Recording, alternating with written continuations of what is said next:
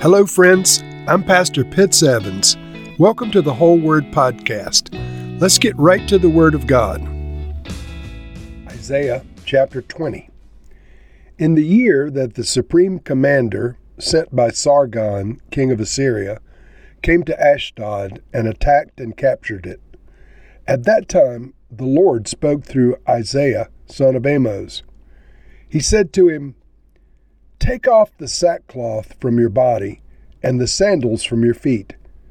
And he did so, going around stripped and barefoot.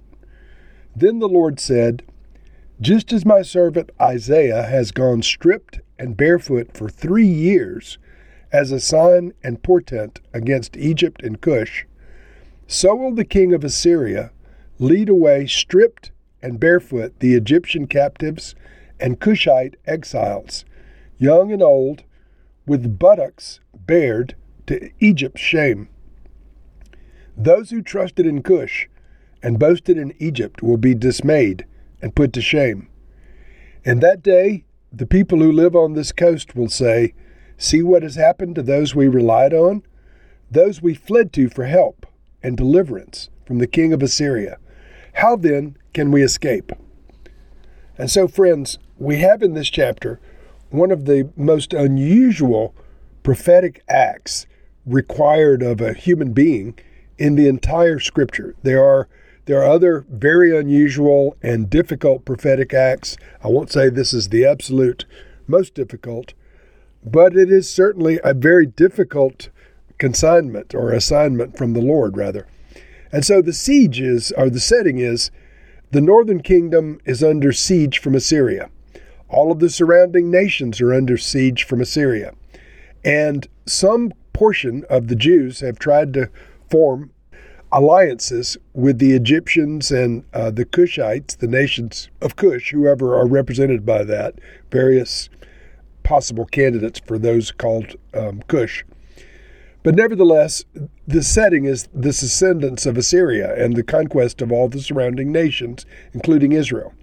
So it begins in the year that the supreme commander, sent by Sargon, king of Assyria, came to Ashdod and attacked and captured it. Ashdod was in Israel, northern Israel, and this is the setting for when this happened. So somewhere in the 720s BC. At that time, the Lord spoke to Isaiah, and he said to him, now this is the amazing part, "Take off the sackcloth from your body and the sandals from your feet." So this is what he was wearing.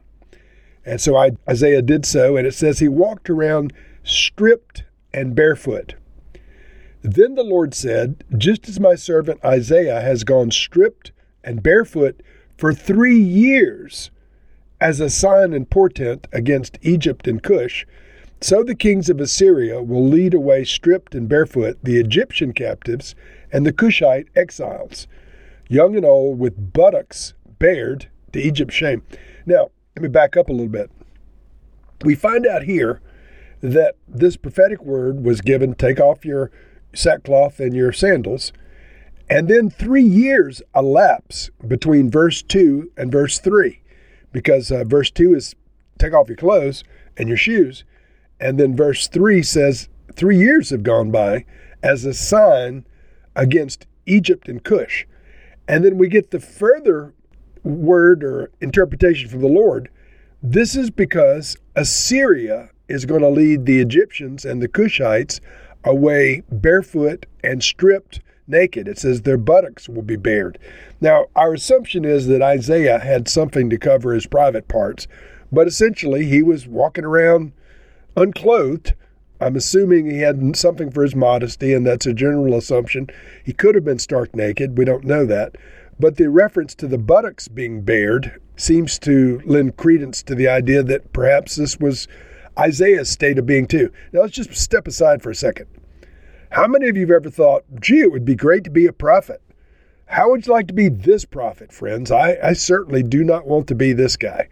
And God bless Isaiah. He heard from the Lord. He obeyed the Lord. But what a difficult prophetic word. Walk around naked and barefoot for 3 years. And the reason was that he was a living billboard for the judgment that was coming on Egypt and Cush. And then the word shifts, or it's explained a little further, that the Lord is rebuking the Israelites who had depended on Egypt and Cush for help against the Assyrians. Verse 5, those who trusted in Cush and boasted in Egypt will be dismayed and put to shame. In that day, the people who live on the coast will say, see what has happened to those we relied on and those we fled to for help and deliverance from the kings of Assyria. How then can we escape? And so, friends, what's the moral of all this story? Our hope is in the Lord. Our hope is in the Lord. We don't want ungodly alliances. We don't want to depend on nations who don't worship the same God that we do. Our hope is in the Lord, and it needs to be in the Lord. The hope of Israel is in the Lord. The hope of Israel is not on the United States or in the United States or in the United Nations. The hope of modern Israel should be on Yahweh. And so, Lord, we pray that our country, wherever this is heard, our country, would be subject to the Lord God of heaven. Lord, may we look to you as our help and our defender in times of trouble. Lord, forgive us for when we've depended on other nations and on other individuals for help and not look to you.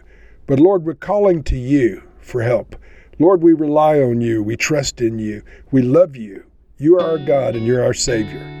In Jesus' name we pray these things. Amen.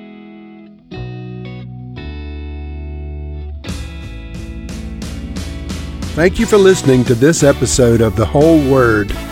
It was brought to you by Whole Word Fellowship and the Northern Virginia House of Prayer. If you were encouraged, please share our podcast with your friends. We'd also appreciate it if you'd hit subscribe in your favorite podcast app and take a few moments to write a review.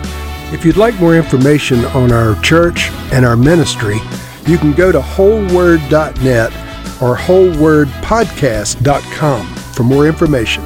Thank you again, and may the Lord Jesus bless you today and always.